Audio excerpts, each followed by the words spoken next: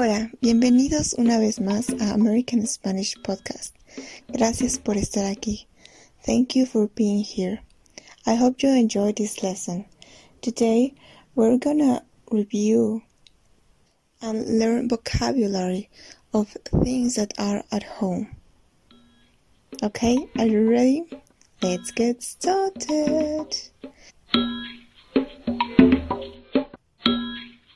Primero diré la palabra en inglés, después en español, para que la repitan conmigo. First, I'm gonna say the word in English and then in Spanish, so you can repeat after and with me in Spanish. Table. Mesa. Mesa. Mesa. Door. Puerta. Puerta.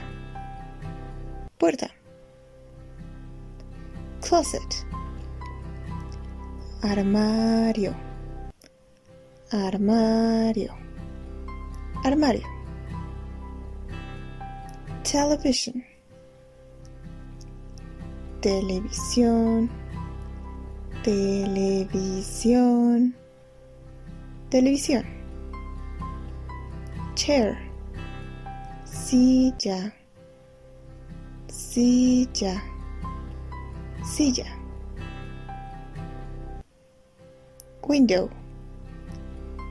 Ventana. Ventana. Ventana. Bed. Cama. Cama. Cama. Living room.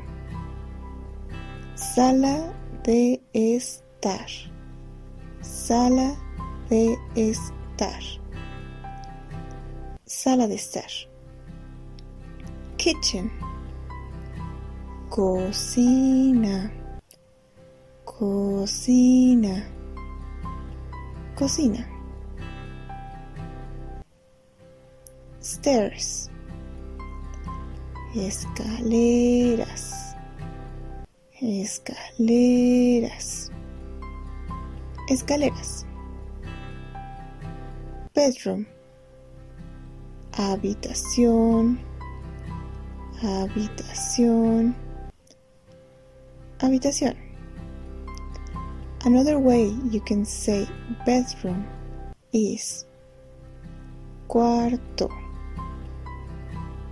Cuarto. Cuarto. Bathroom. Baño. Baño. Baño. Another way you can say bathroom is sanitario. Sanitario. Sanitario. Couch. Sillón. Sillón. Sillón.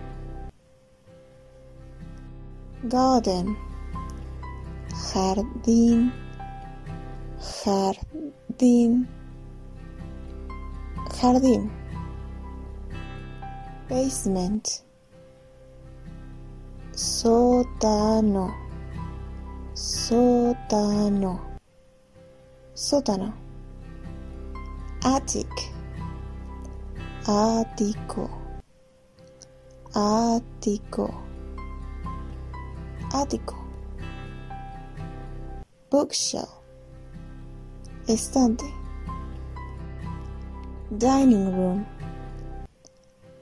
Comedor. Comedor. Comedor.